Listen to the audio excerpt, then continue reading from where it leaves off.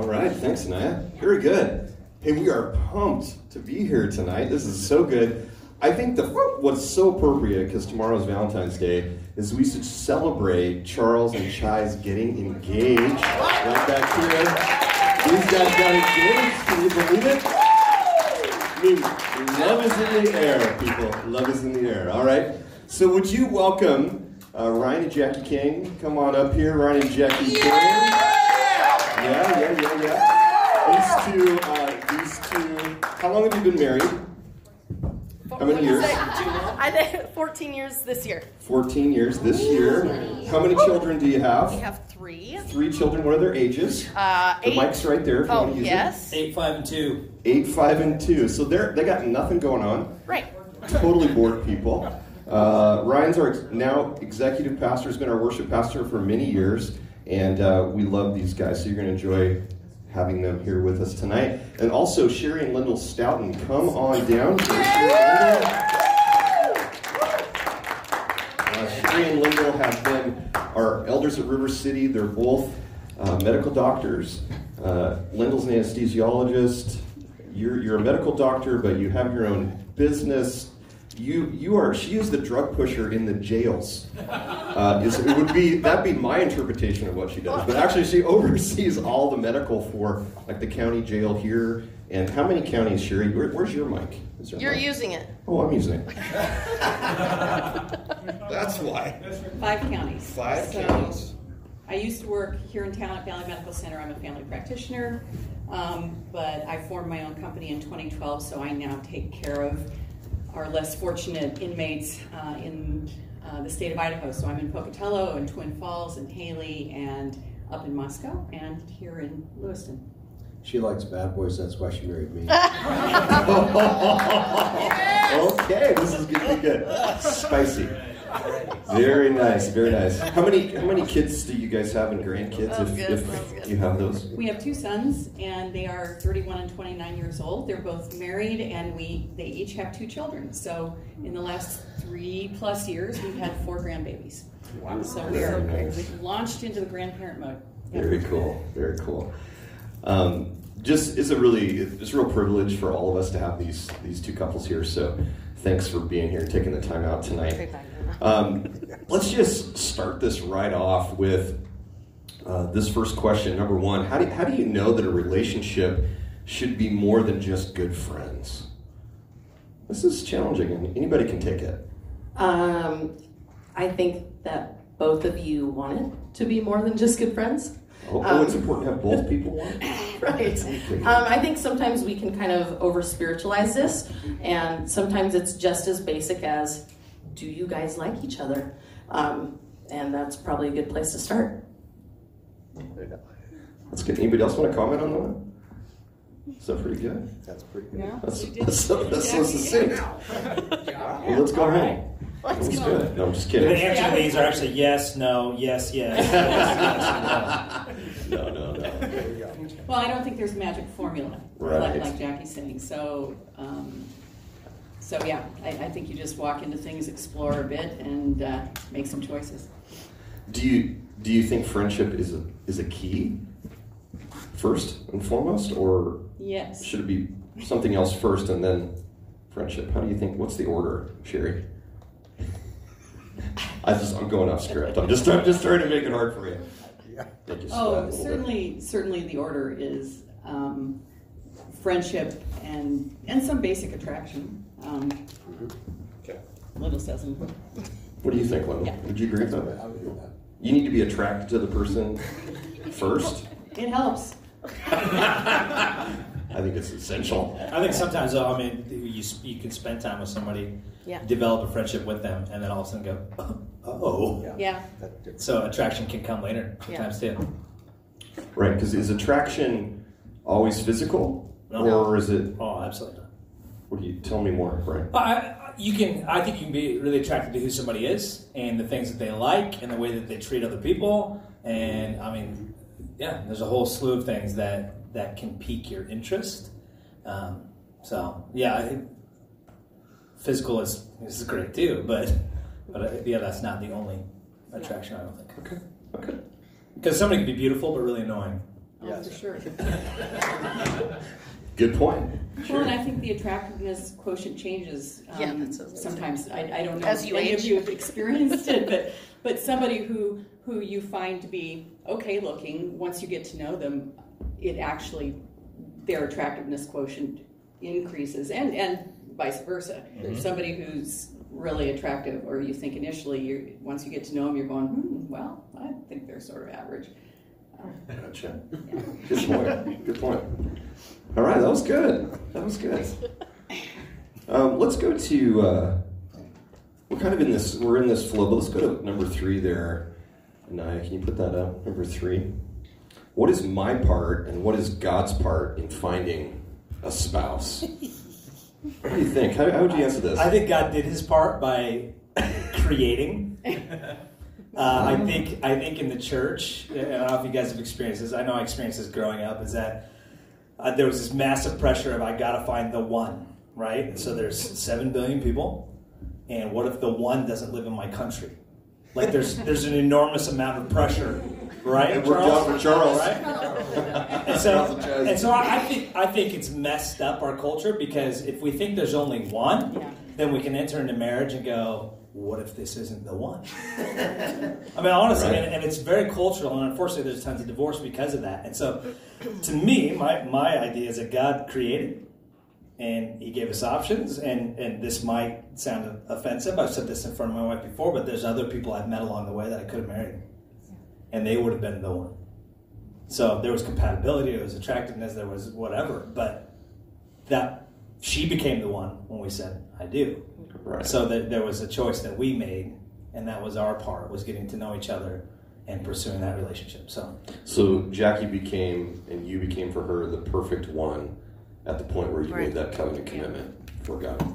That's good. Well, and I know with our sons, both of them, when they got married, we actually, even up until the wedding day, we said, both to our sons and our daughter-in-laws, you can change your mind. You know, I mean, there's nothing here that, I mean, we love our daughter-in-laws and they didn't make bad choices, but if they were having last-minute cold feet or anything like that, we absolutely gave them the freedom to walk away. Yeah. Up to that point. Up to that Up to the marriage point. Yeah, After so- that, they're stuck. So Linda, why don't you chime in on this one? So what's God's part? What's your part, or each of us' part in this process? I think like Brian said, God's done his part. I think we can't get too, some people will get hyper spiritual about things and say, I'm waiting on God to bring me a spouse. It's kind of like the joke about the guy who keeps praying every day, God, help me win the lottery, help me win the lottery. And so he prays and prays, and he's so diligent and asking that finally God says, give me a break here, buy a ticket. Actually get out there. So are you encouraging us to buy lotto tickets? No. I'm just curious. Okay, all right. So it was just an analogy. Sit back and say, I'm waiting on God to bring me a spouse. You have to be in the game. That's what I'd say. Okay, that's good.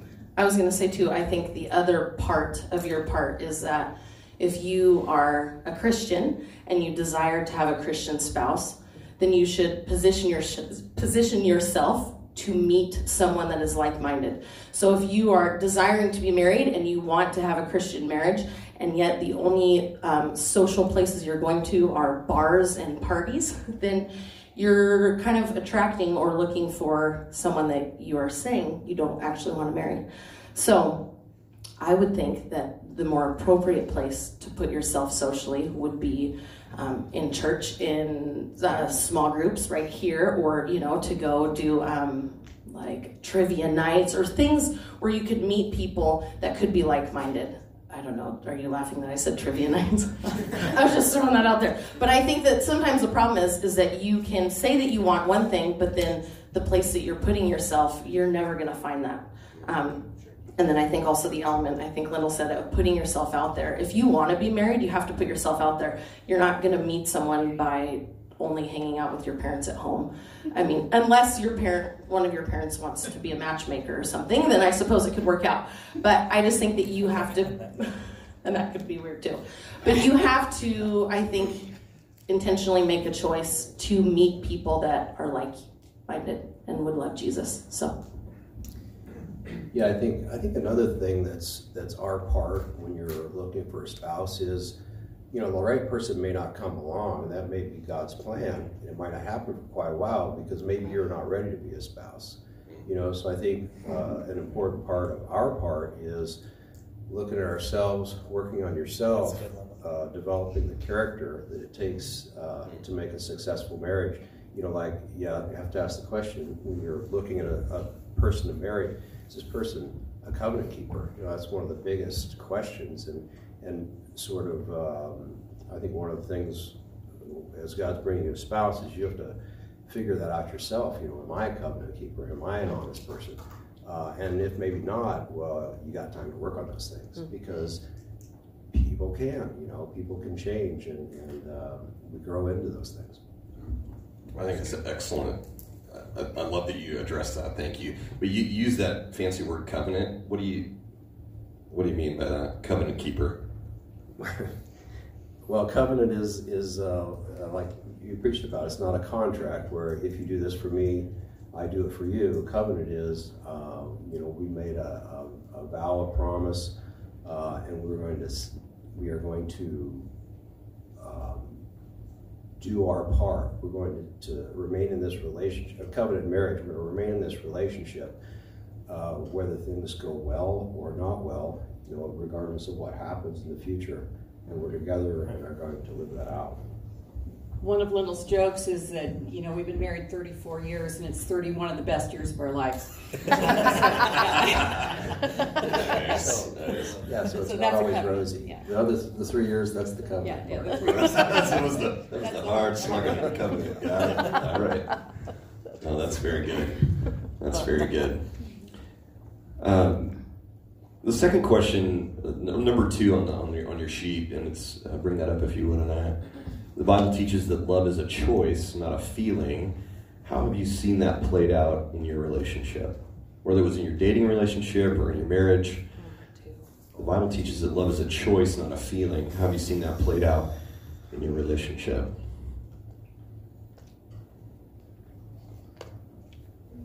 Go ahead, Sherry. As I reach. Right. Do we really need these? Yeah, you did. Yes. Oh, okay. I mean, I have a voice that carries pretty well, but love is a choice. So the days when you don't feel particularly loving, you fake it. You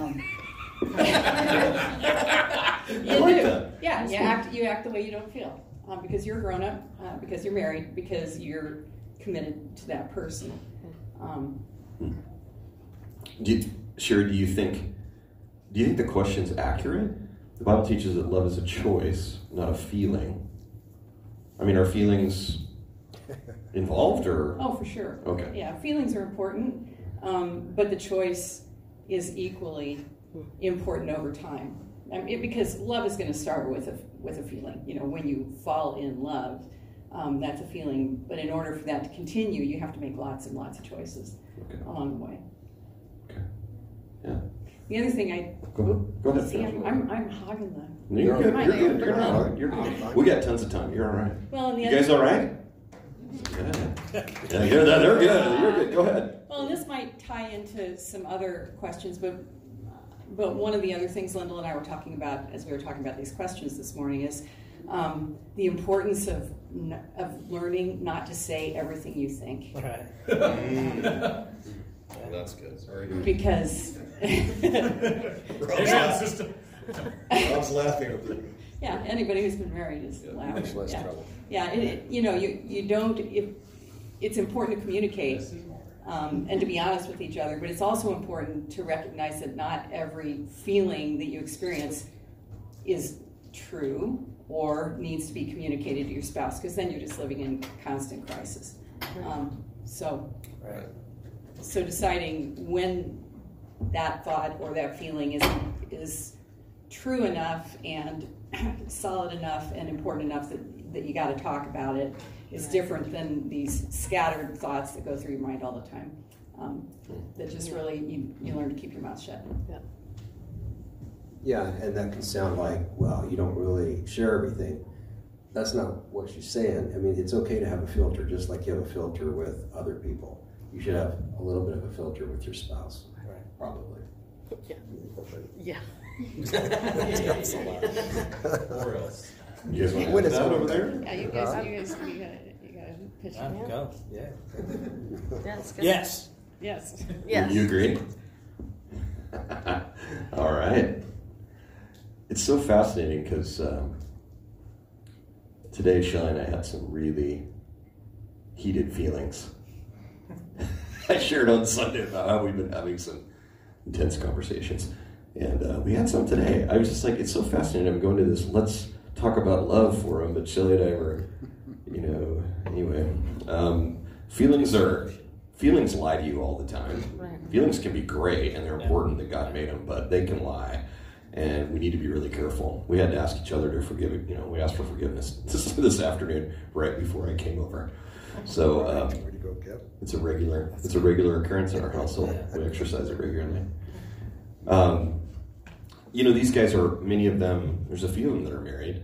But number 4, the question is, how do you establish healthy boundaries in a relationship? Whether it's emotional boundaries, physical boundaries, spiritual boundaries. Like, what do you guys think about that? I think one of the most important things to do is actually establish boundaries before you're in a relationship. Uh-huh. Because what we've experienced with just many of the young couples that we've hung out with is that if it's 6 months into a relationship, we're like, we should probably think some boundaries. Odds are you've probably crossed a lot of them already. and so I think it's really important to think through what those might look like before you're in a relationship. So maybe you've been in one before and you look back and go, ugh, I think I crossed a lot of lines. Take a step back before you're in another relationship and go, all right, set those boundaries out first, because it's a lot easier to talk about. It's a lot easier to not go there than to try to walk back and step behind a line that you've already crossed. Mm-hmm. And so I think that's really important. And whatever that looks like, I could give you some suggestions. All great physical things lead. The point is sex. So those things lead. It's a wonderful pathway. But if you start down that pathway, it's a rolling stone. So. Downhill. Yeah. I was going to say too, if you have boundaries in mind before you're in a relationship, and then you express the boundaries that you desire, first of all, have courage and don't be shy about that. But then if you are in a relationship with somebody that kind of either balks about the boundaries that you want to set or pushes, I think that could be an indicator that you should maybe back out before it even starts. If someone can't respect boundaries that you feel like you might need emotionally or physically or spiritually, like the question says, then that could be an indicator that maybe they're not a good person to start a relationship with. That's good. You guys got anything to add on this? Because we got emotional, physical, spiritual. I know it's kind of broad, but So, just to talk about the flip side of boundaries, boundaries create freedom. Because if you know where the boundaries are in your relationship, we'll say we're married, sort of know where the boundaries are for the two of us. The advantage is you can play right up to the boundaries. I mean, you can. It's like a kid in the yard. It's a busy street out there, right? You're nervous with your 3-year-old because he runs out in the yard. You get in the street, get run over. If there's a fence around the yard, the kid can play in the whole yard. And so boundaries bring freedom as well as limits, I guess is what I'm saying. If that makes sense. I think that's a great point. So, because I think sometimes we think boundaries means restriction, Right. bad, Right. but actually, what I just heard you say, it's freedom. It's actually healthy. It actually allows you to thrive. Yeah. There was an actual experiment done a handful of years ago. I remember reading about this experiment where they were messing with a couple of grade schools in a town. And one grade school, they got rid of the fence around the playground. And then another one, they put a fence up. And they found that the kids that were at the school with no fence stayed a lot closer and tighter. And they felt restricted because there was too much unknown. Where the kids at the school with the fence played all the way up to the fence. And so you're right, it's freedom rather than restriction. So they felt safer. Yes, there's and thus safety in that. They Explore. that. That's good. I like that. So I'm going to tweak this question a little bit, but I'm going to keep it with the boundaries thing. So let's talk about this physical. We're coming from a very Christian, biblical worldview here, all right? And I think most of you know that. So sex. I mean, let's talk about sex for a second. It's beautiful. God made it. Song of Solomon is every college student's favorite book of the Bible. Okay, maybe not. You're like, I haven't read that one yet. Don't read that one right now.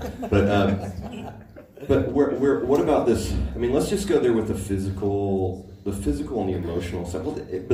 It's physical, spiritual, and emotional are all tied to sexual intimacy. Would you agree? So how important is it to have boundaries in that area, specifically in the area of sexual relationship? Before you're married? Oh, before you're married? Yeah. Not after you're married. After you're married, it's like, woohoo! Have fun, explore. Well, I'll just get specific. I think I've heard couples say they didn't hold hands before they got married. They wouldn't hug before they got married. I mean, that's great. We didn't do that. But kissing leads to more kissing, which leads to touching, which leads to more touching, it eventually leads to sex. And so it is one of those, I think it's important to talk about those things before you get to that point. And so what does it look like? Honestly, not much good usually happens after 11 o'clock at night, sitting on a couch, Netflix and chill, right? I mean, that's where that idea came from. Nothing good happens after 11 o'clock in the dark on a couch, laying down. Okay? I mean, it might sound obvious, but it's so funny how we can get there. And I'm saying, oh my God, what happened? So I think it's important to talk about those things before. And that's where I'm saying, come up with those boundary ideas before you get there. Because it's way harder to walk back across that line once you cross. So if God, because it sort of sounds kind of prude and kind of absolutely not culturally relevant for us to say that you shouldn't have sex before you're married. Because our culture communicates totally opposite of that. I mean, it's like, well, hey, you got to at least try it out. You got to know if it works for you guys. It's got to, how do we know, right? So why would God, I'm just curious, why do you guys think, even biblically, that God would say, save this for marriage? Well, I think one thing, you're right, you're not going to know. And so I think the beauty of that is that if you can enter marriage with that standard and that purity, then neither of you really know anyway. And so you get to grow and learn together and kind of figure that all out. So I think that it can actually be flipped a little bit. Culture tries to say, well, you don't know what you're doing or how it's supposed to be. And I think that can be okay, that you get to figure that out as you go. And that's fun. And that's kind of how God intended it to be, is that you can spend your life figuring that out with your one person. What if you really crossed those lines already? What if you've had a bunch of partners? Do you want to finish that question? You want to go ahead. Say what you're going to say, because I asked another question. You did ask another question. It's a good question. Okay. Well, the other reason to not have sex before you're married is the whole soul tie issue. Once you've had sex with someone, ending that relationship is much more difficult, much more complicated. Things get really messy. I don't know if any of you have experienced that, but dang, So just in terms of keeping your life simple, and keeping your heart for whoever it is you're going to pick, it just is a lot easier to not walk through that pain. So you're saying you use this word soul, or these words soul tie. So you're saying the sexual act is actually a spiritual act? Absolutely. Okay. So is that why this is such a big deal to God? I think the answer is yes. Yeah. Sorry, am I being too simplistic? I guess maybe I'll just chime in, because I think that's the part. I think sometimes people think, I've had people say to me, of course I'm a pastor, they go, oh, you're a pastor, you're a Christian, so You're total, oh, you're not great. You're totally backwards, right? And I'm just like, sex is awesome. Like, it's designed, God made it. He's not a prude. He's just like, he just knows it's not just a physical act. And the enemy wants you and I to think, have as much sex as you want. It is pleasurable. Absolutely, God designed it to be pleasurable. But the pleasure that you're getting pre-marriage is minuscule because you don't have the commitment. You don't have the covenant commitment tied to it. So it becomes kind of like, I think it was C.S. Lewis that said, why would you make a mud pies in your backyard when God's got make that your vacation versus go and God's got a beach house on the Oregon coast for you. This is Kevin Beeson's translation of C.S. Lewis. But why would you settle for the lesser? Why would you go for this when he's got this? And so when you can explore in a covenant committed relationship, the sexual relationship that God designed for oneness, for that soul connection, that deep spiritual connection, why would you waste that and kind of counterfeit it? It's just like, it's like settling for fast food every day when he has a beautiful meal for the rest of your life. Why would you waste it? So I guess to me, it's just such an upgrade. I think the other part is the Bible talks about how God is a father and a loving father. So if you've had a sucky father, I'm so sorry. But God is a loving father, and he loves his kids, and he doesn't want to see us get hurt. And if you've ever been through any breakup, even if it was just an innocent relationship, there's heartbreak and there's hurt there, and sex just complicates all of that and increases the pain of breakup. And if God is a loving father, he doesn't want to see his kids get hurt. So I think that's part of it too. Is that and that's why God isn't a prude. He designed sex. Honestly, if you've never read the Song of Solomon, it is X-rated. It's kind of hilarious. I remember growing up in the church and sneaking away and reading that sometimes. But you don't discover it until you're a little older. You're like, oh my God, what is this? But isn't there one verse about your nose is like the cedars of Lebanon? Yeah, how big was this lady's nose? It's a big nose. We don't use that one. But God designed sex. He's a fan of it. But I think he's such a loving father. He hates when his kids get hurt. Right. And this is just a level, it just makes the hurt worse, which I think that's another reason why he's like, keep it here in this place where I designed it. Because anything outside of that, God's original design, hurts. Which then ties into question number 9. How do you politely end a relationship that's not working? And the answer is it's impossible. It's impossible to politely end a relationship. Yeah, I think it's really hard to politely end relationships. How do you end it then, Sherry? Oh, with pain and suffering. Well, there you go. Spoken from a medical doctor. I think if your goal is politely, then you need to treat the person from the get-go politely, which would be that you honor them and not take part of them with you. And so I think that it's kind of those boundaries that you establish before you're even in relationships, that if something's not working, first of all, I think you shouldn't be afraid to just end it. And the problem is sometimes it is difficult to end things when there is a physical thing happening. And so that's why I think by not doing that, it makes things less complicated. Like we've been saying, it makes it simpler. But if your goal is to be polite, then you shouldn't cross that line in the first place. You should honor each other and know that that's just not cool. It's good. So if you don't forget to write your questions down. You guys write any questions down that are coming up?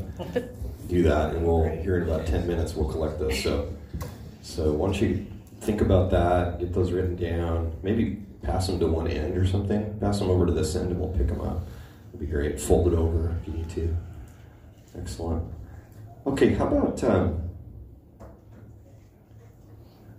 let's look at number 5.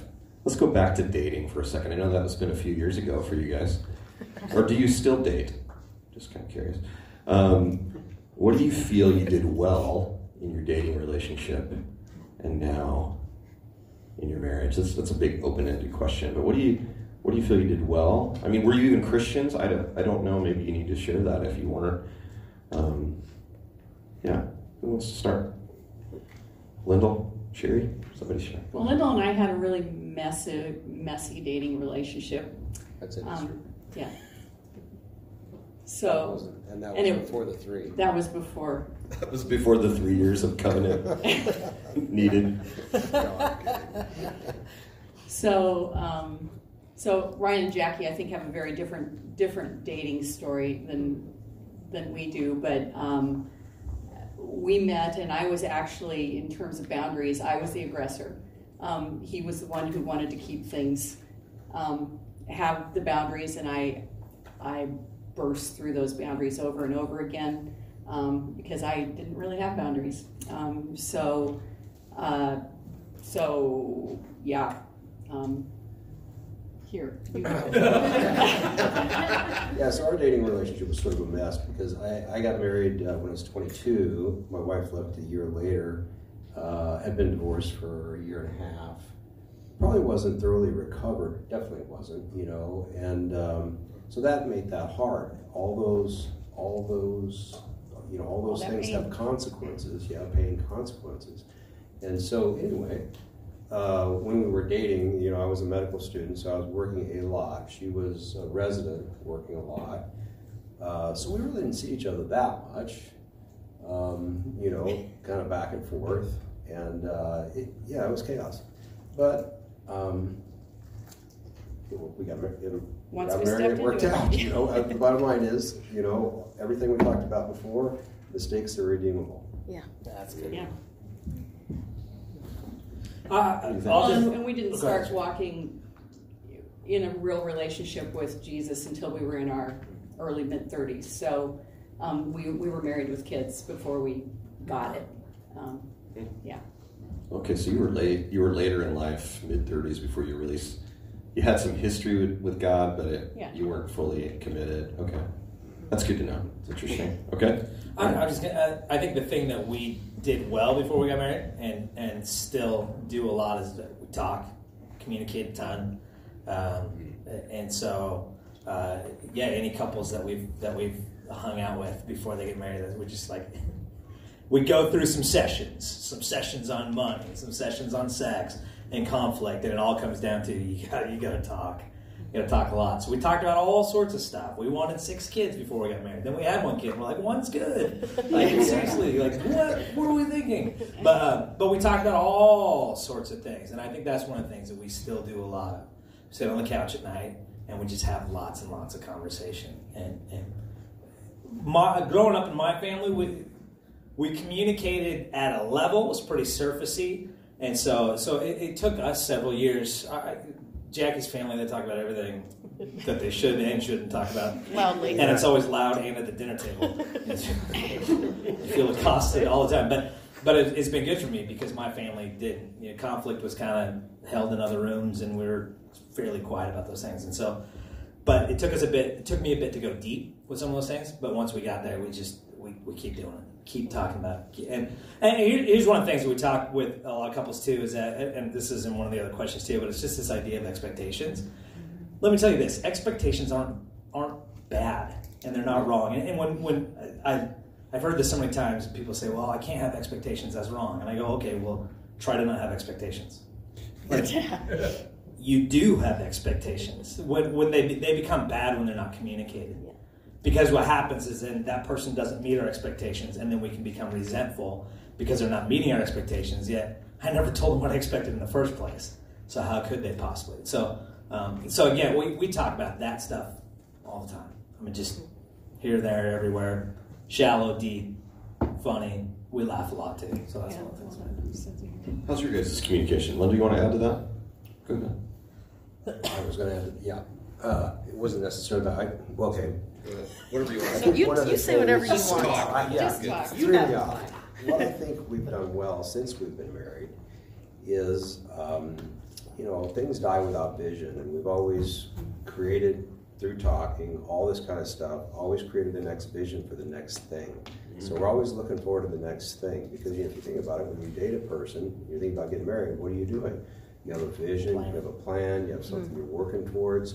And what happens is you get married for a couple of years and that's all fun and you have a kid or two And that's fun to begin with, and then it becomes rather burdensome, because they're always around, underfoot. You're tired, she's tired. You haven't really talked to each other because the kids are always talking to you, or needing something. You got jobs, and it's demanding. Well, and it's the day-to-day logistics then that take over everything All your instead conversation. of Right. the vision, the future, Right. your plans, your dreams. So. Yeah, so now all of a sudden you're just in the management business.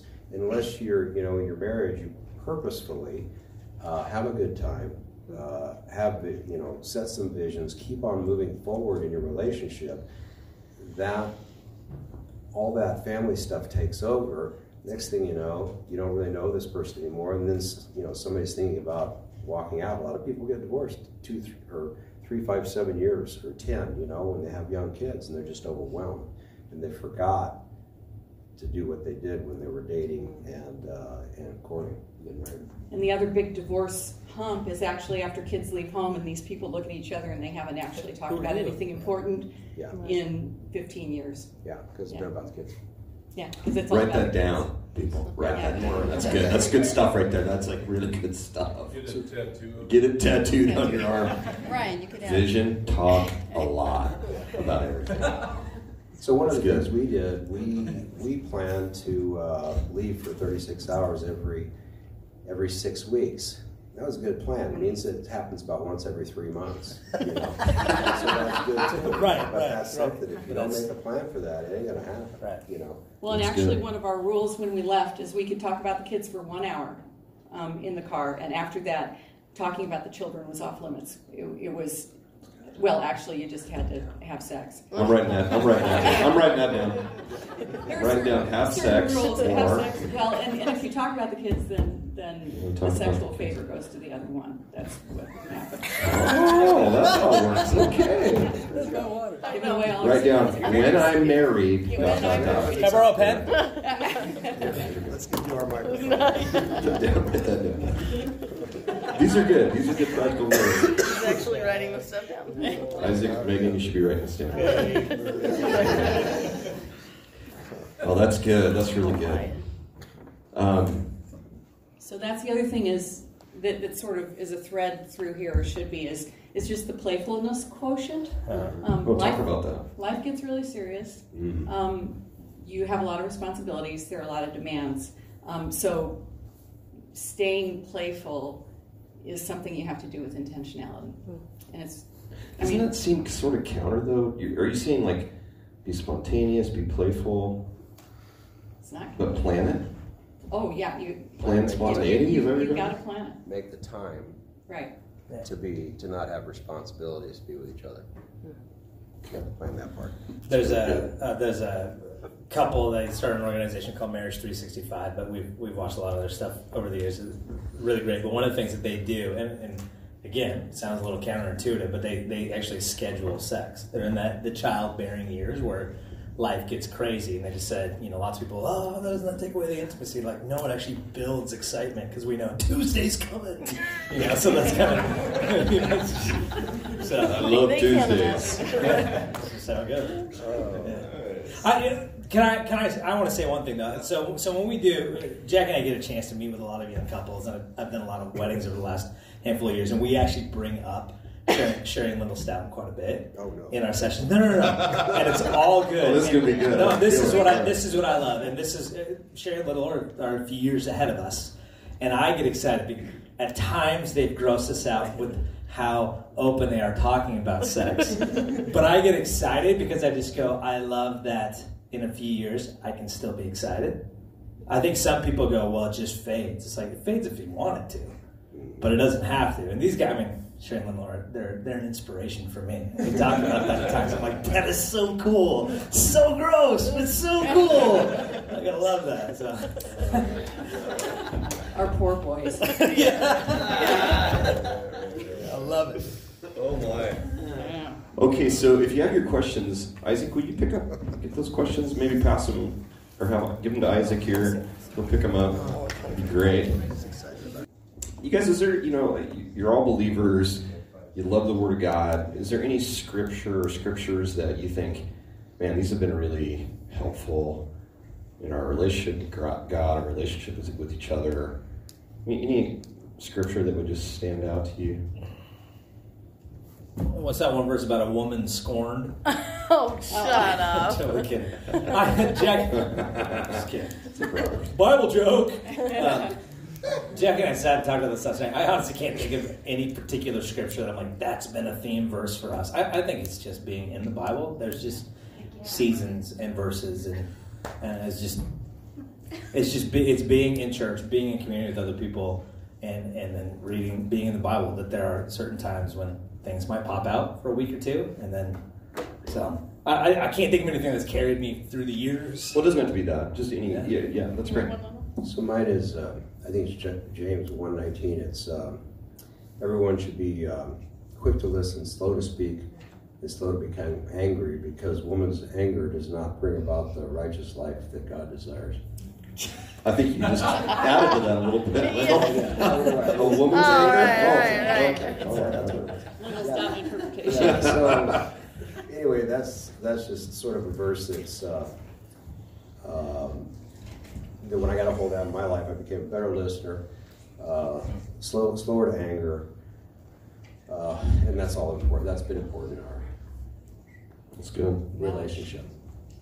Yeah, I think the message paraphrase of that says, lead with your ears, follow up with your tongue, which is kind of a nice way to say it too. What do you think, Jack? One of the things I was going to say, this question specifically is about that's helped you with healthier relationally. It's not. Okay. Bad. Yeah. What's that? Anyhow, I'm just reading this.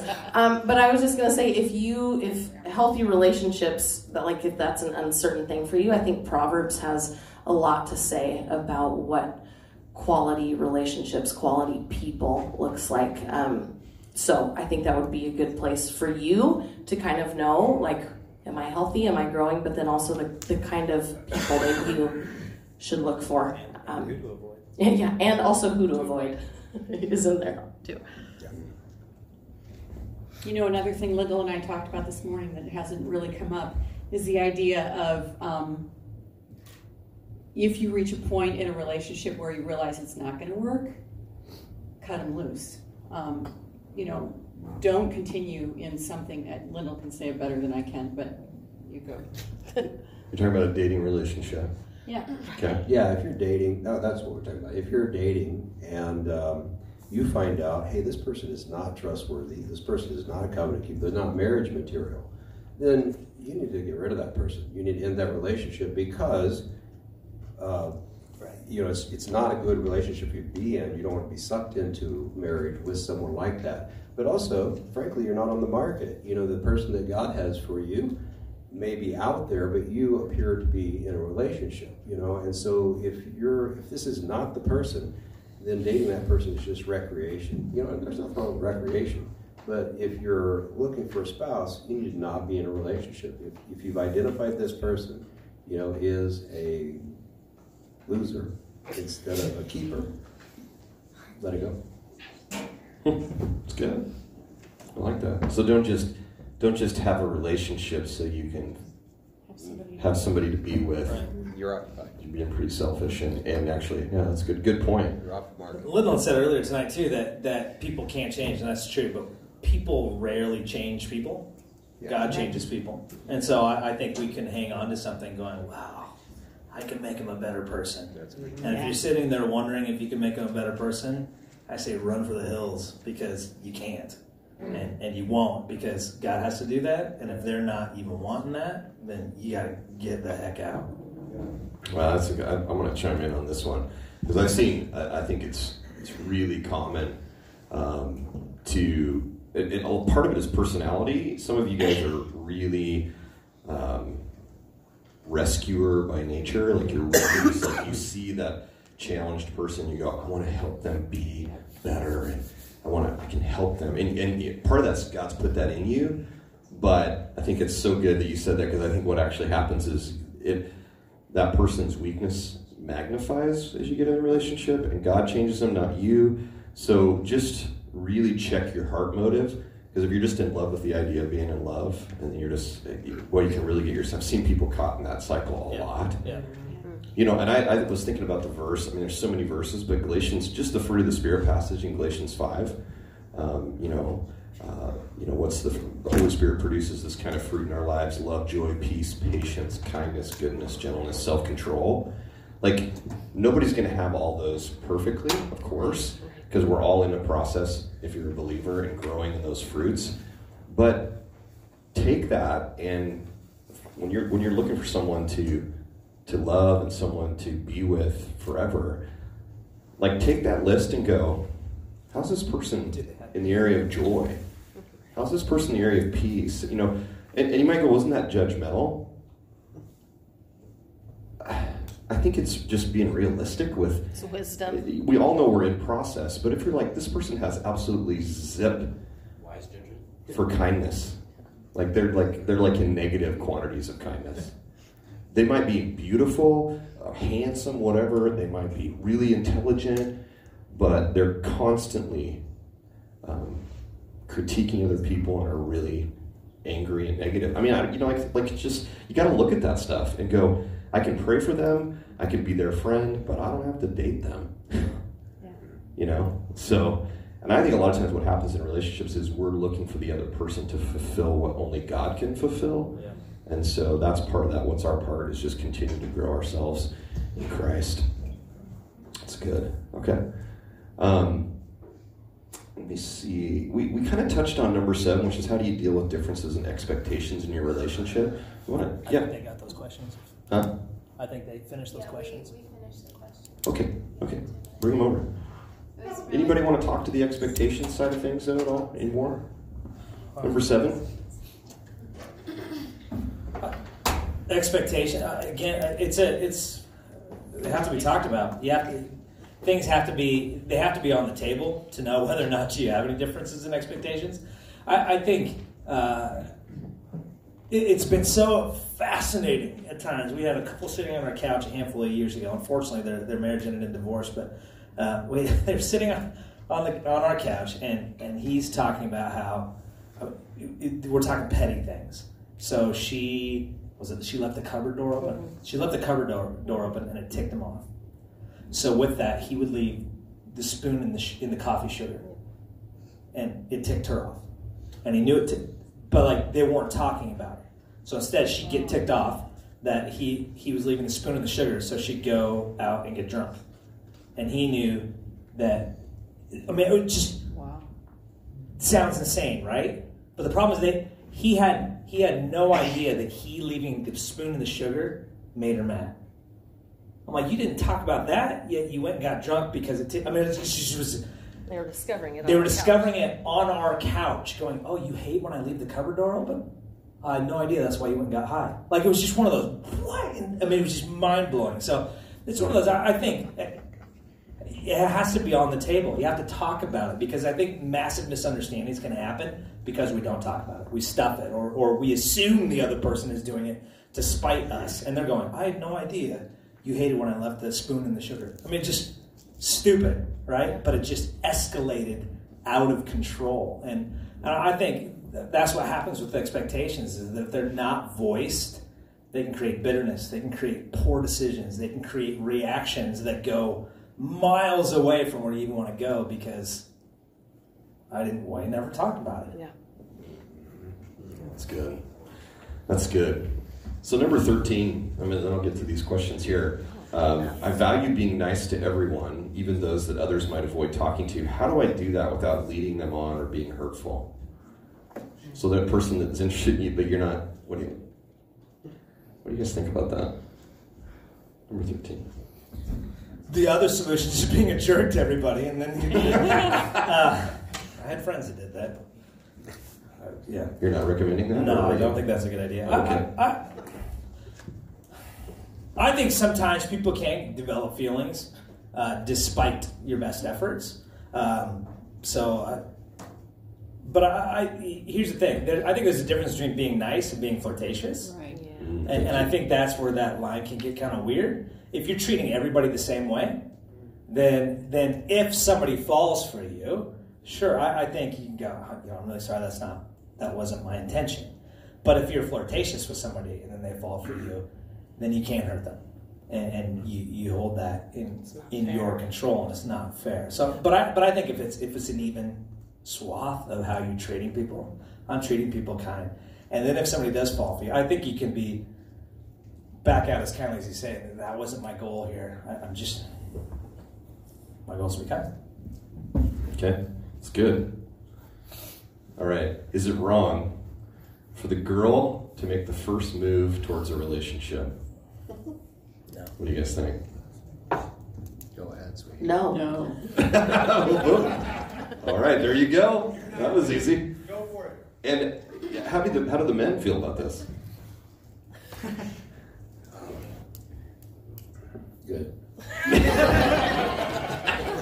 My parents are married because of that. My dad was way too shy to talk to her, and so my mom, it was in a college class, and she turned around, and she intentionally sat her friend next to him, and she turned around and leaned on his knee to talk to her friend. So, That sounds like There you go. yeah, if you know my There mom, you you're go. like, oh, well, that makes sense. Actually, I don't know if I'd be married if Shelly hadn't made a move.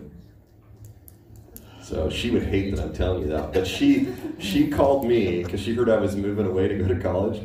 She called me and she's like, you want to like hang out or? I just remember she was really nervous, and I'm like, and I thought she was gonna. We had a big friend group that hung out, and I thought there'd been a couple girls who talked to me because they said I was flirting with them and it went bad. Anyway, I thought it was gonna be bad. I thought she was gonna ream me, and she just wanted to hang out with me and get to know me. I was like, dang, awesome. So as a 51-year-old guy, I mean a pretty old guy, I'm just telling you, even back then in the olden days when like the cowboys were roaming the land,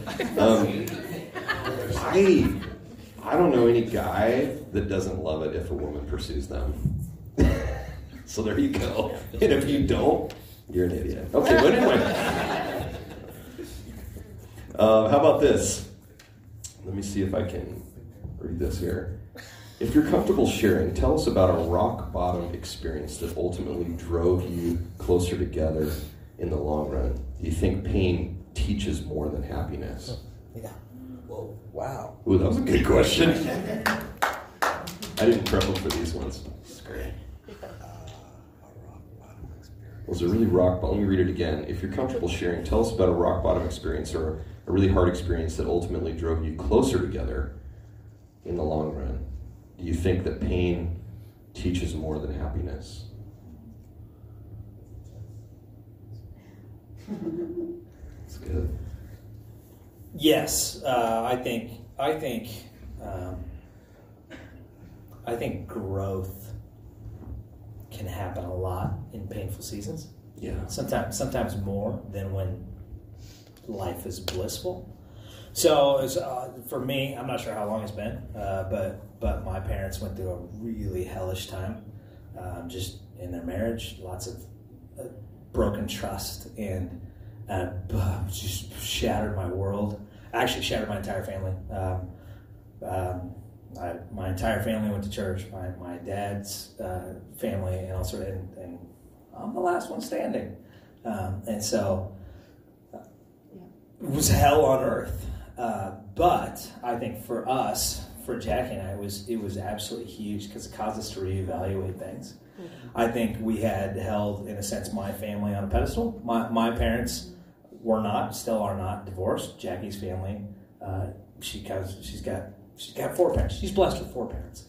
And so I think we looked at my family and thought, well, clearly my parents have done things right because look at the alternative. And so that's how and in the end, we're like, whoa, wait a minute.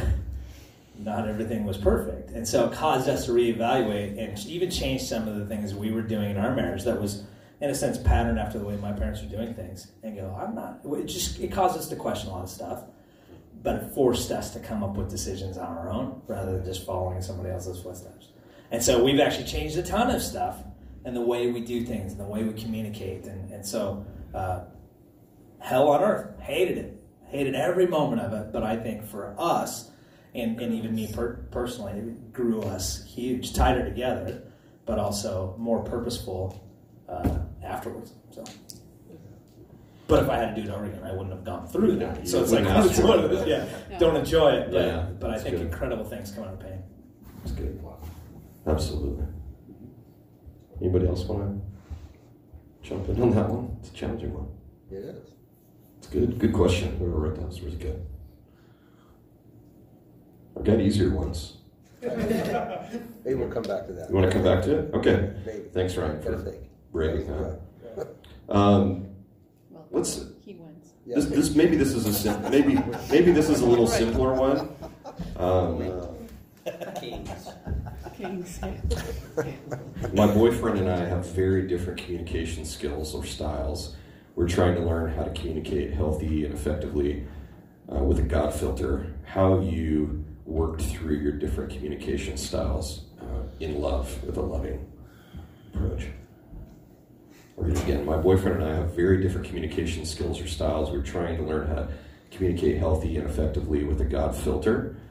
How have you worked through your guys' different communication styles and skills? I think for us, why are you smiling? Okay.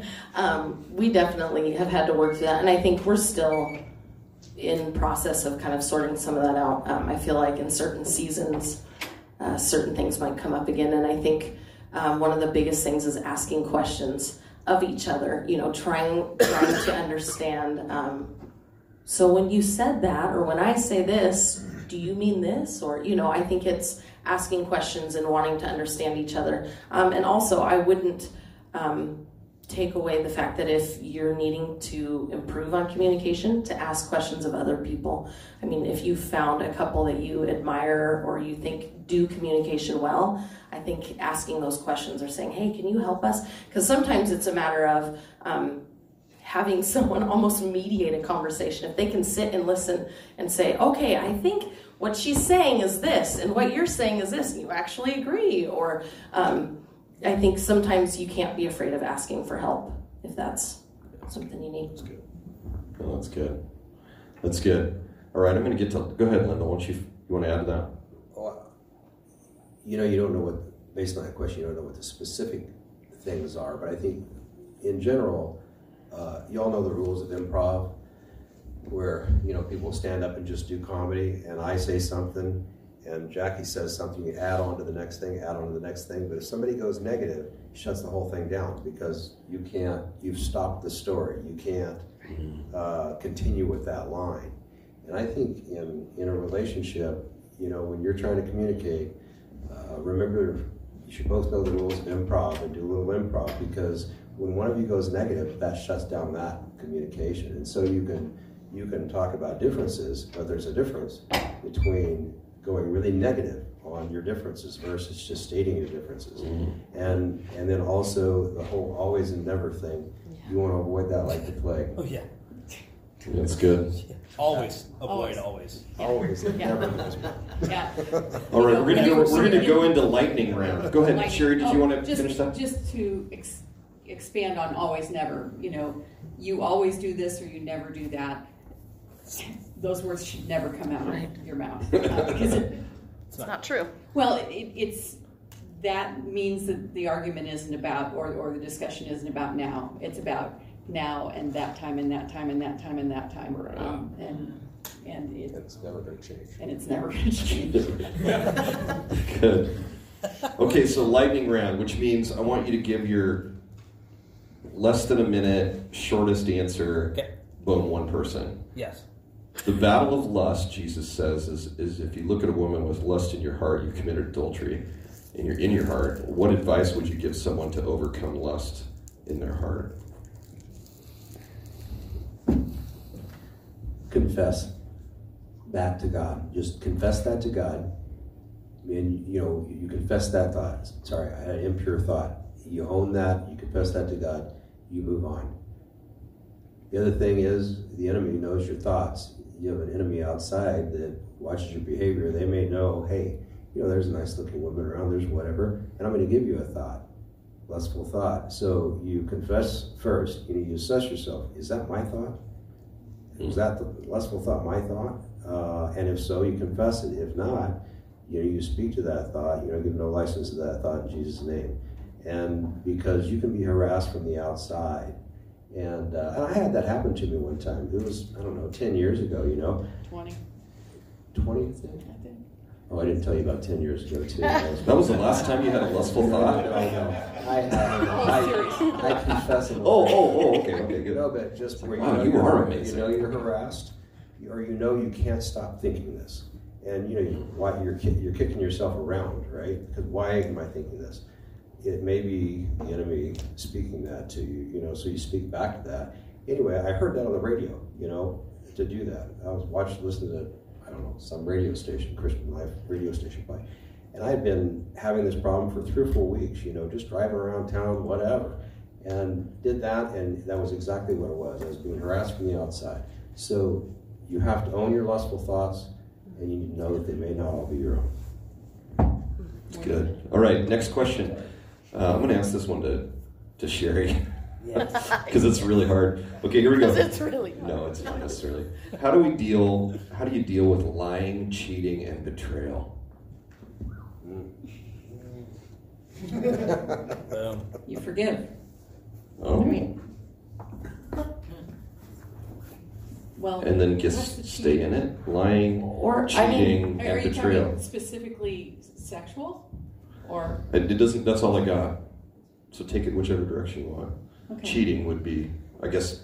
well, I have a quick Maybe it's answer. not I think sexual. if you're married, obviously that's stuff you have to work to. If you're not married, Oh, yeah. bye-bye. Yeah, you're done. It's Yeah. Run. Okay. run, Yeah, run, run. Run! Yeah, that's Run, Forrest! You run. Yeah. There's no reason. I mean, There's forgiveness, yes.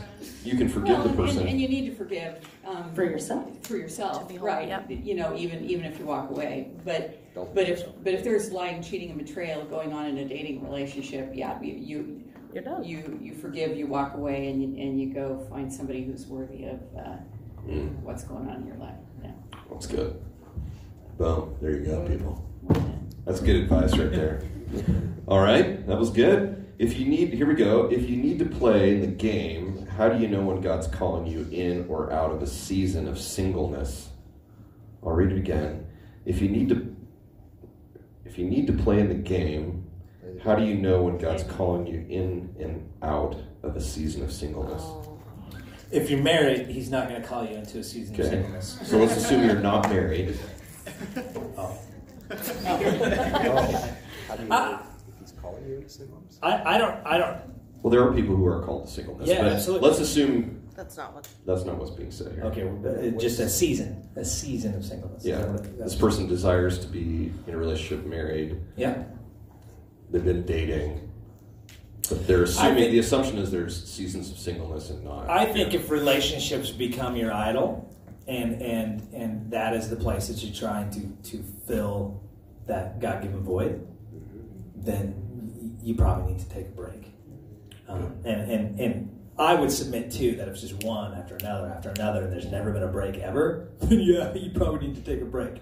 However, and this is what I think God catches us off guard sometimes too, though, because we go, I use this line, but I love the line, it's got to be me and Jesus for a while, so I'm going to break up with this girl because God needs to be my love. I love that because most of the time that usually means that person's about to go hook up with somebody else. Is what it usually means.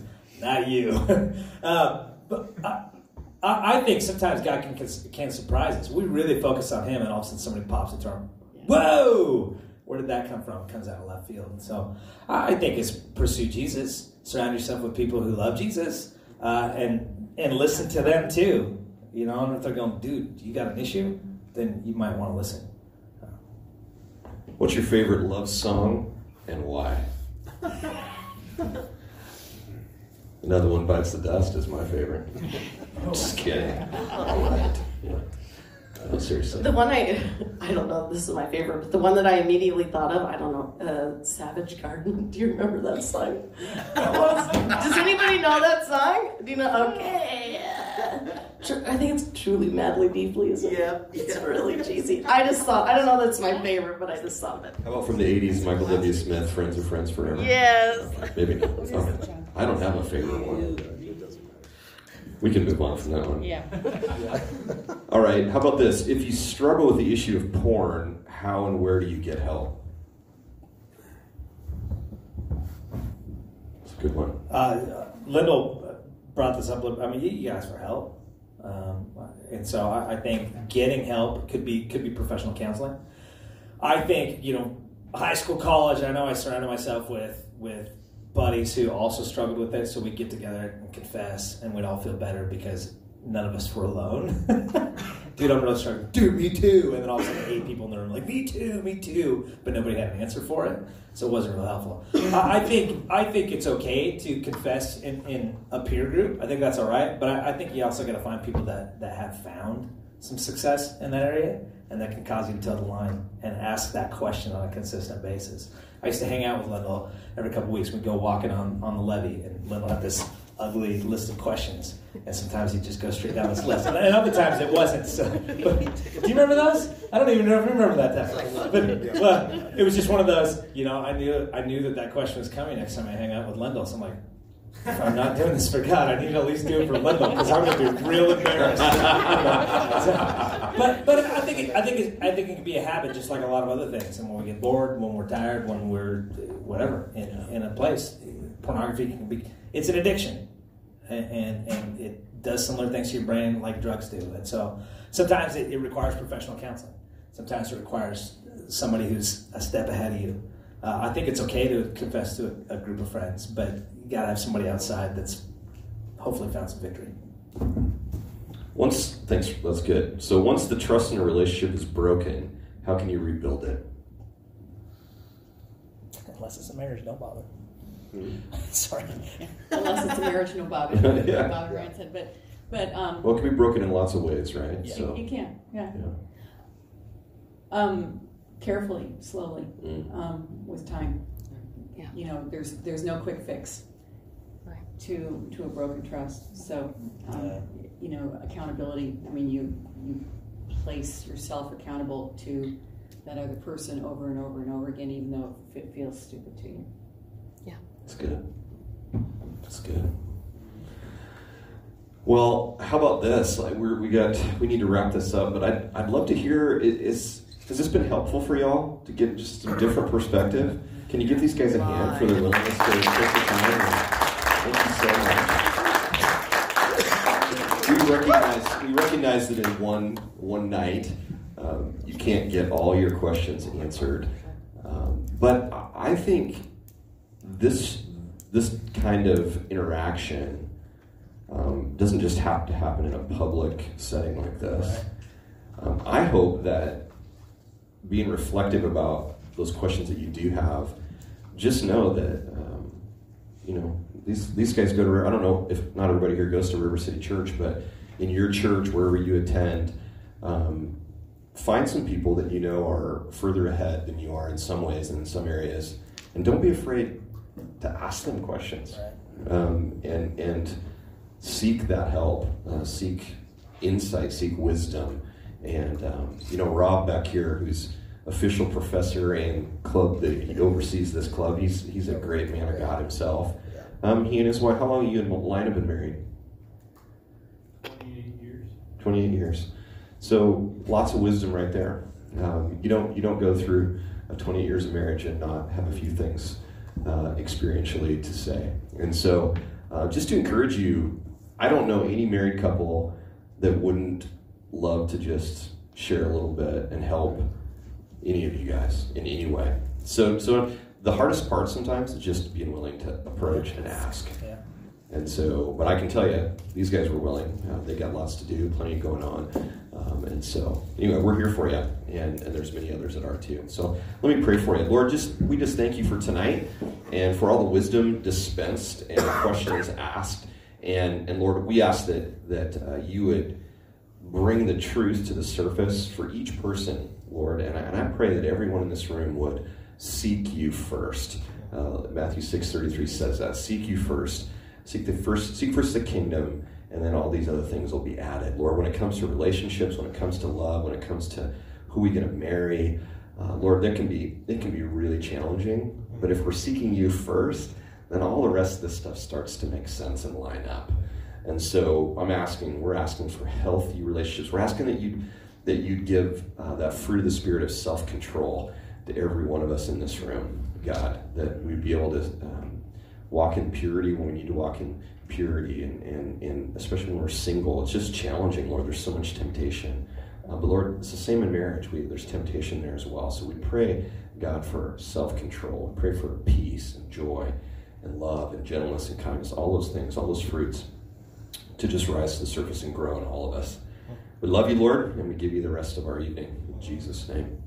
Amen. Amen. All right. One more hand for these guys. Usual. The first one is please sign in. We have to take attendance to be a club, and so I have a little sign-in book over here. So if you've been before, your name is in the on the page. Just put an X by your name. If you have not come before, there's a red tab in the book. Just flip it over and please write down your name, email, and phone number so that we have your contact information, and then I can get you plugged in, and you'll be on the sheet next time. So please, that's really important that you do. So we'll pass it around. Absolutely. And that will be great. The next announcement I have for you is River City is recording an album, and so there's going to be a live recording on Saturday the 22nd at River City at 7 p.m. If any of you have been to a Lift worship night before, it's going to be kind of like that. However, seating, sorry, I have to take my throat. Seating is limited, so you'll need to pick up a ticket, and those can be found at the River City office, or you can pick them up after church on Sunday.